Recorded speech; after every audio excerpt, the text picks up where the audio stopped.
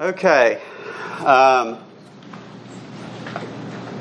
This morning we are going to consider only a few verses from the Sermon on the Mount.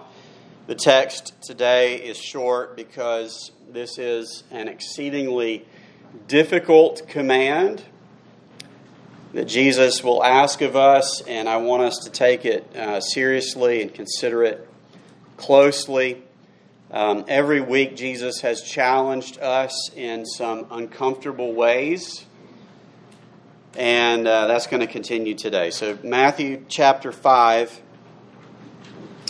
beginning in verse 38. Jesus says, "You have heard that it was said, an eye for an eye and a tooth for a tooth.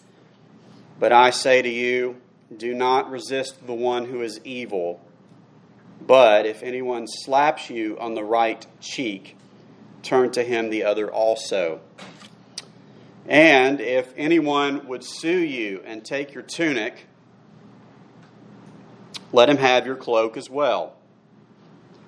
And if anyone forces you to go 1 mile, go with him 2 miles. Give to the one who begs from you, and do not refuse the one who would borrow from you.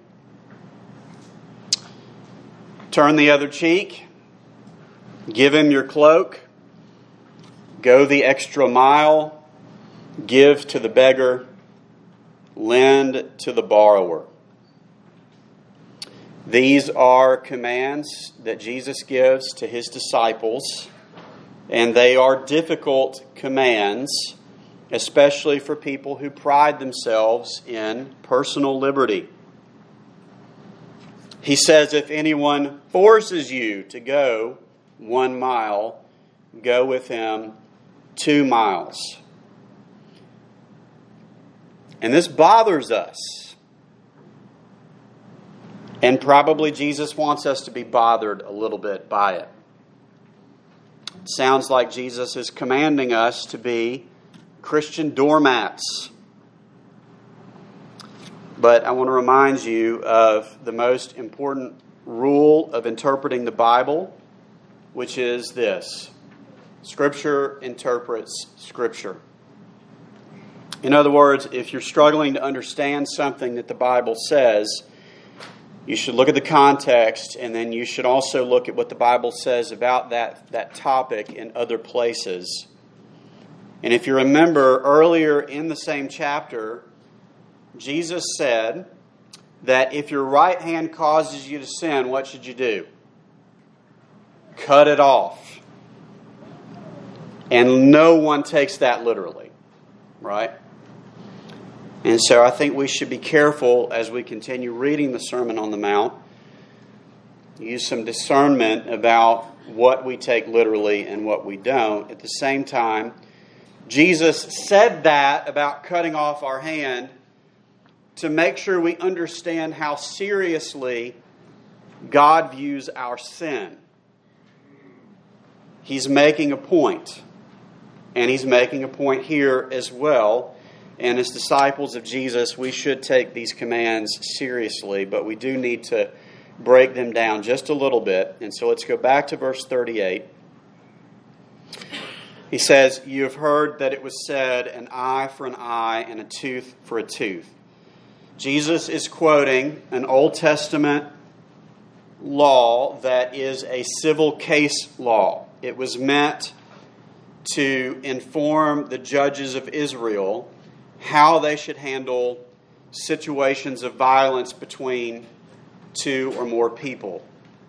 And God's answer in those situations was simple. He tells the judges, use a principle of eye for an eye and tooth for a tooth, which sounds barbaric in our modern brains, but there's actually great wisdom in this practice.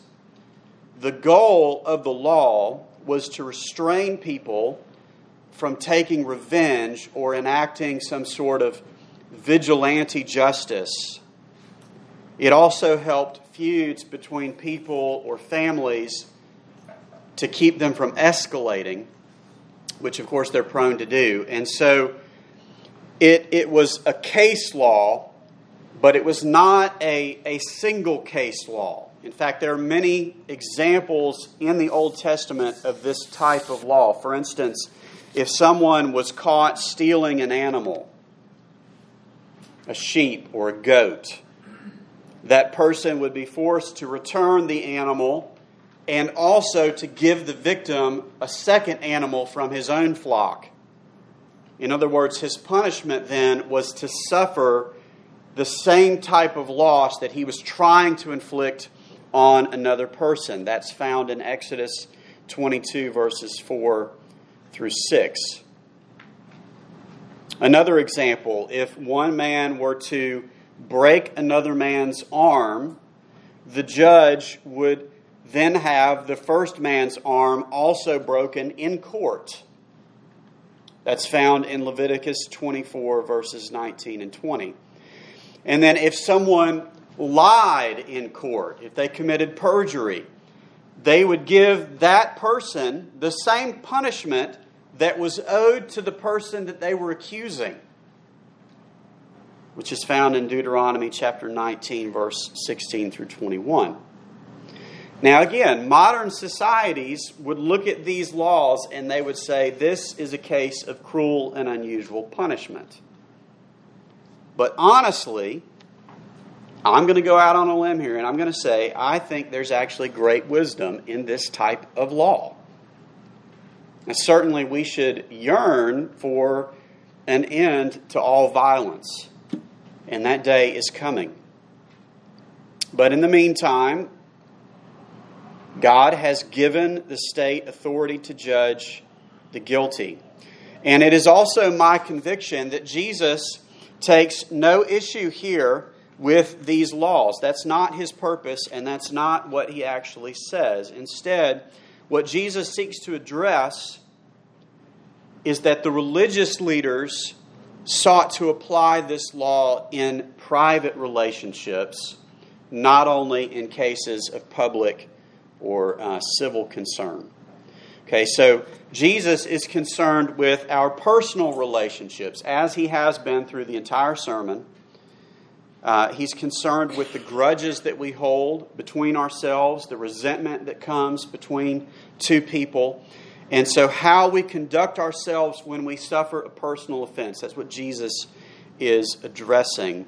Most of all, what's going on inside of your heart. Notice in verse 39, he doesn't say that eye for an eye is a bad law or that he's retracting it. Instead, he says, do not resist the one who is evil.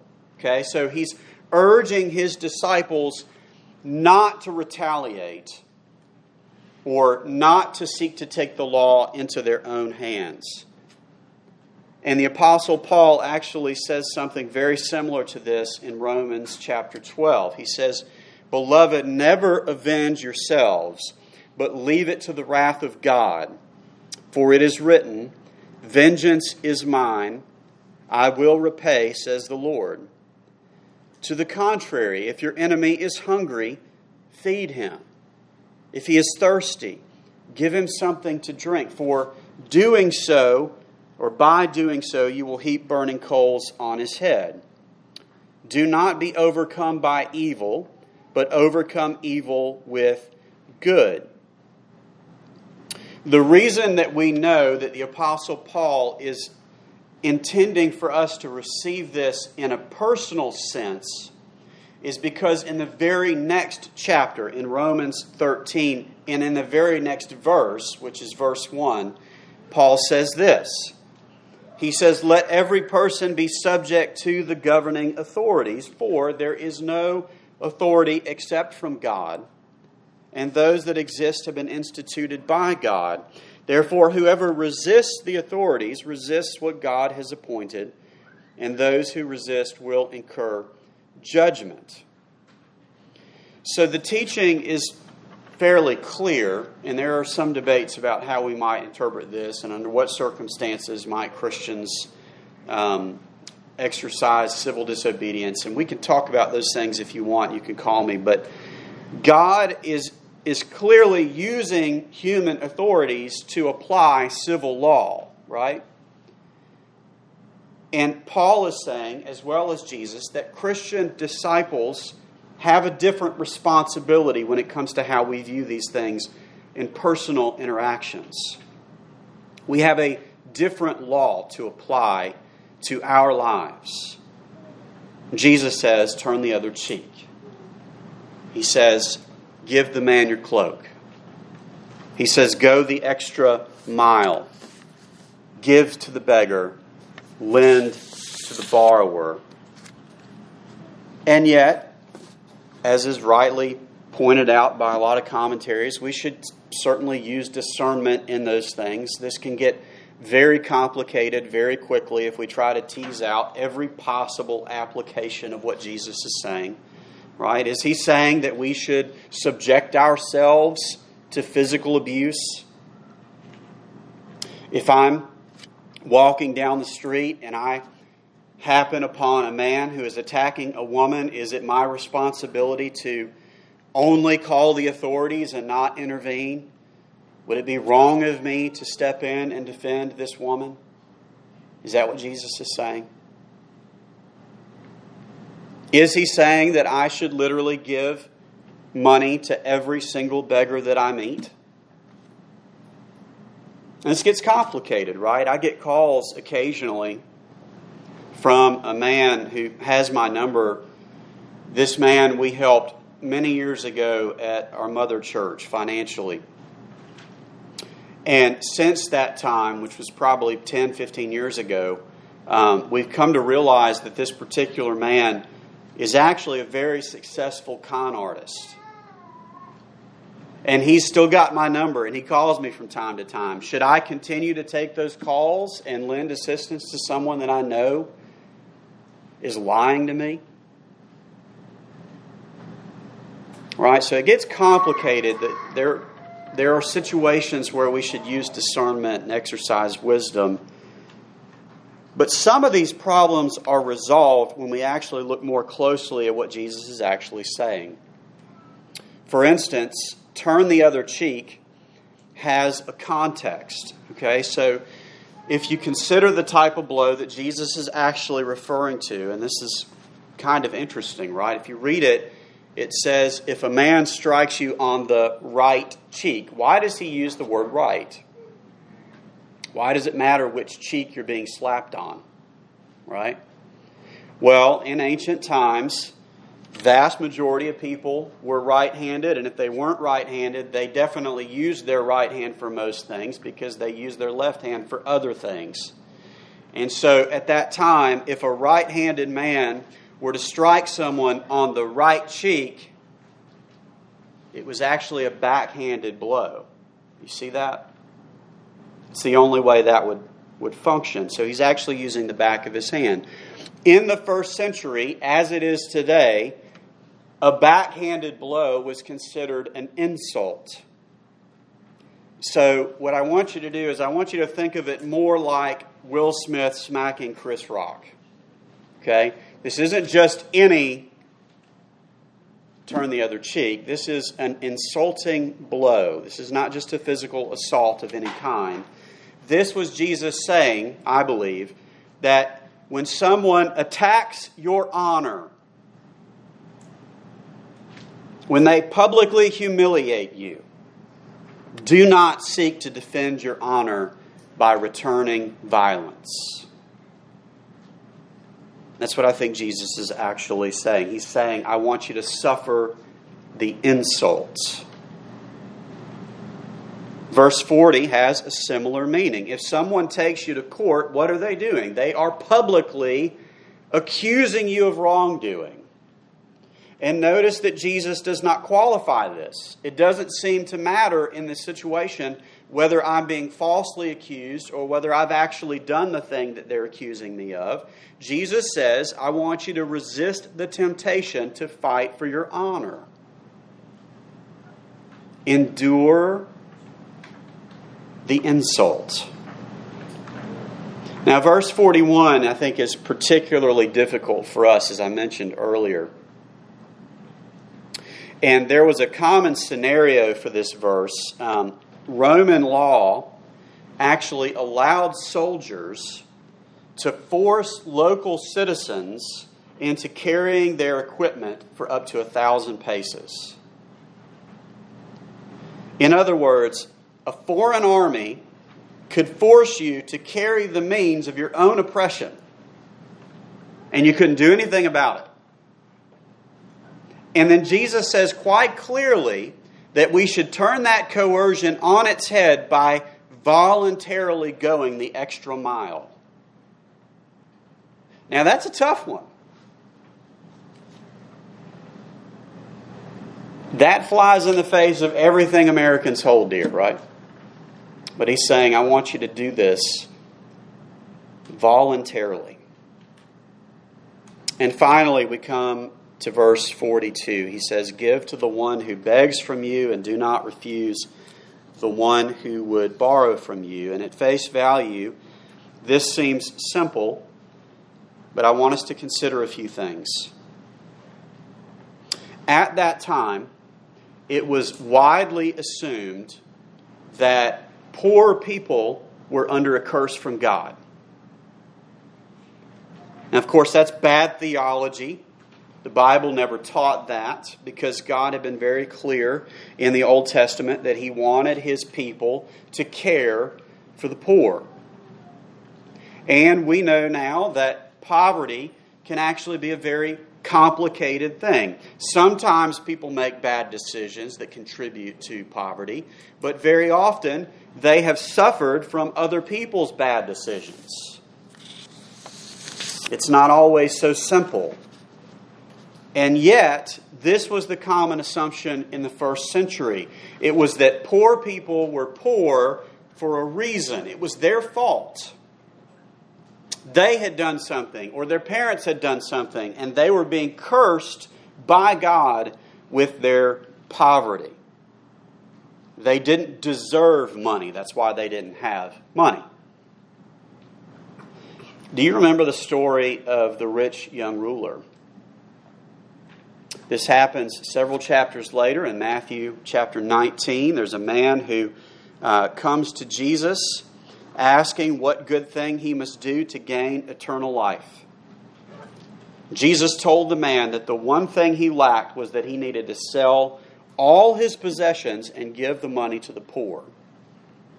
And he couldn't do it.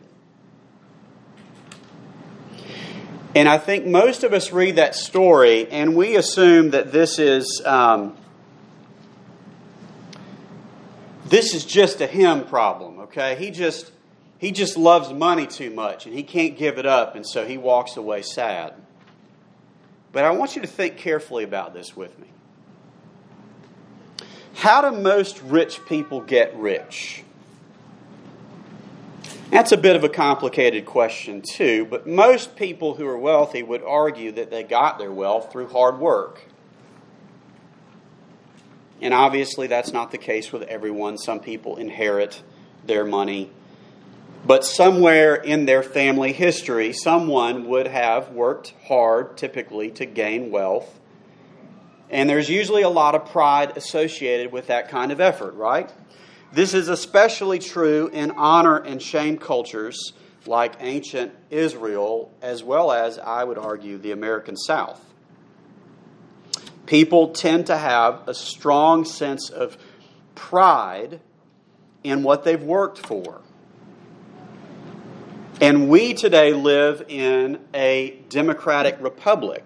I want you to imagine how much more difficult it must have been for a Jewish person to become wealthy in the ancient Roman Empire. Now, assuming that the rich young man was a Jew, which is likely, he or someone in his family had worked very hard to gain that wealth. And from his perspective, human effort and willpower had earned him this status, this wealth, and he was not about to throw it away to the poor who had not earned the money and who probably, in his cultural understanding, had instead earned a curse from God. They don't deserve this. Jesus, why would I do this? Why would you ask this of me? We see it even in the way he words his question, right? It demonstrates this attitude to Jesus. He says, what good thing must I do to gain eternal life? In other words, what work can I do to gain this wealth? You see that? But Jesus teaches very clearly in Matthew 19 that attitude is what keeps us from understanding the economics of God's kingdom. Even the disciples struggled with this story. And they asked Jesus, well, if he can't be saved, how can any of us be saved? And Jesus says, you're missing the point. It's impossible for you. It's only possible with God.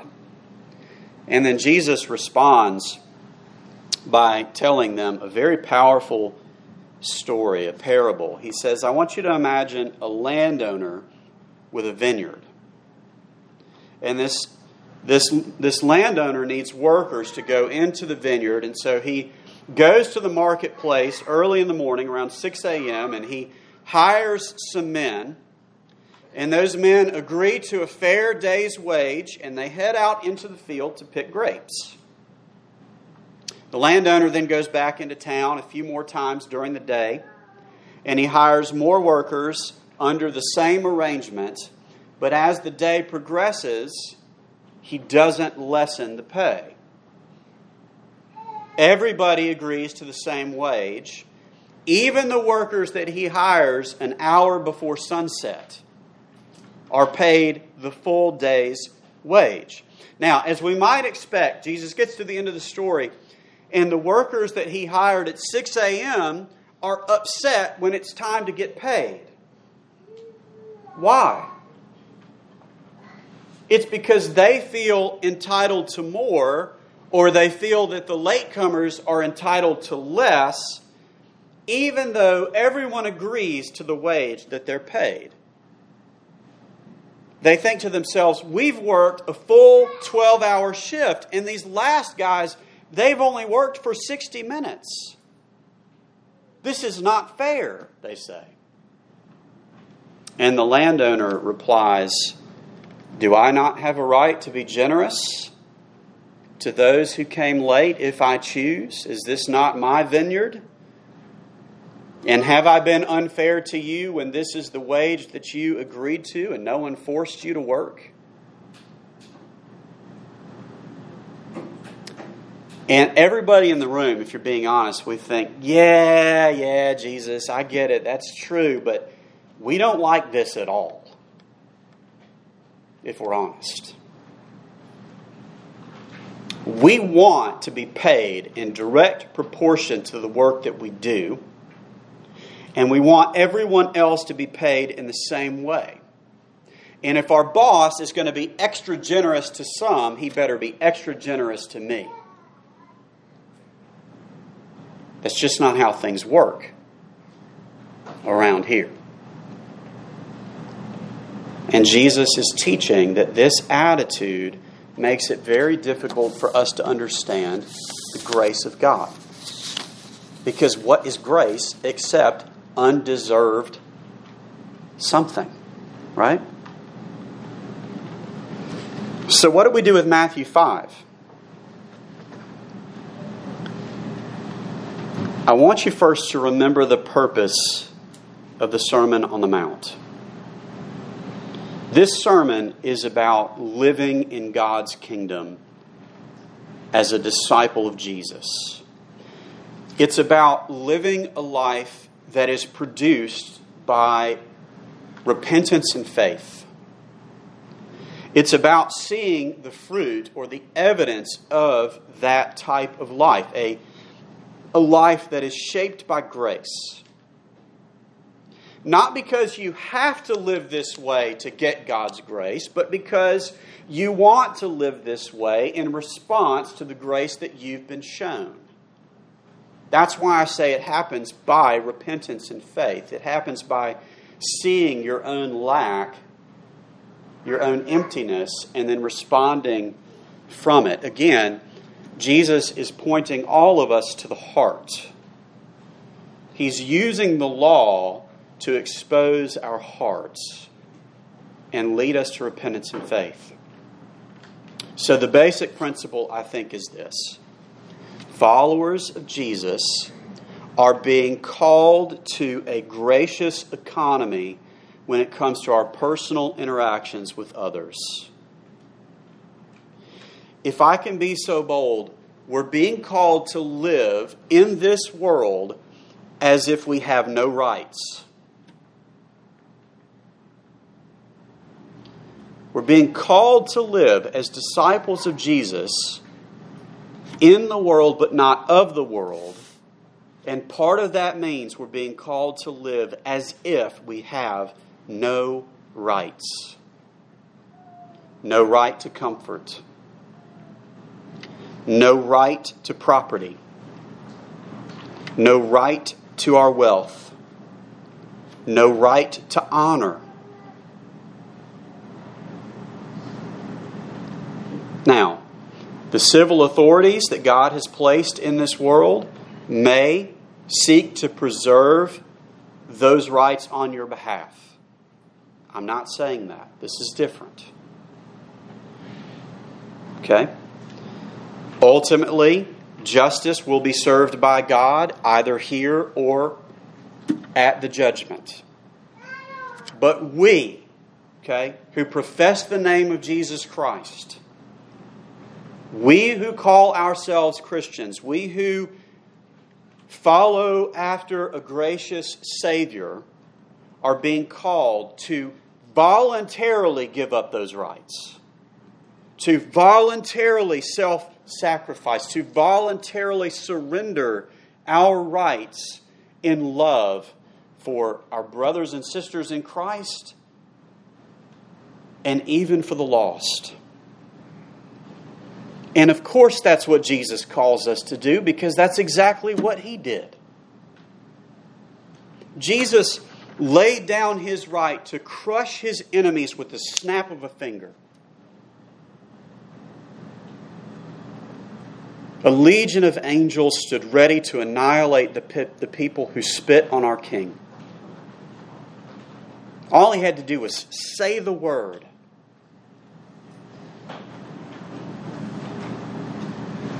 And yet He stood there.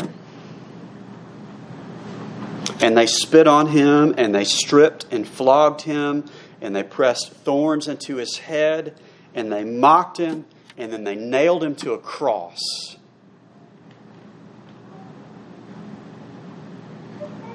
And He has the right to destroy me with a single word. But instead He laid that right down to receive me as a friend. And that's it. That's what He's asking of us, is to live as if that's true.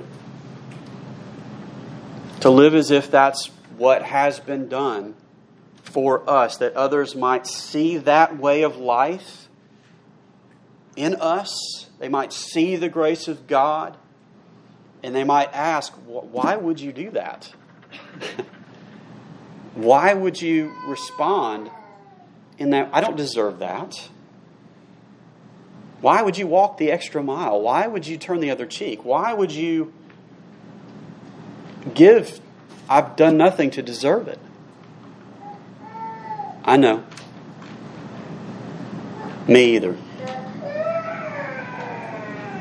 Let's pray. Gracious Father, we thank You for showing us mercy. Lord Jesus, we thank You for coming, giving up Your rights. You did not count equality with God something to be held on to, but You emptied Yourself even to the cross. So, Lord Jesus, I pray that by Your Spirit You would call us to be gracious in our personal interactions. I pray that You would help us, empower us to live boldly in a world that doesn't understand self-sacrifice apart from your Spirit, and I pray that you would use us as we surrender our rights, that you would use us to expose others to your grace. Pray that you would do that in us now. In Jesus' name we pray. Amen.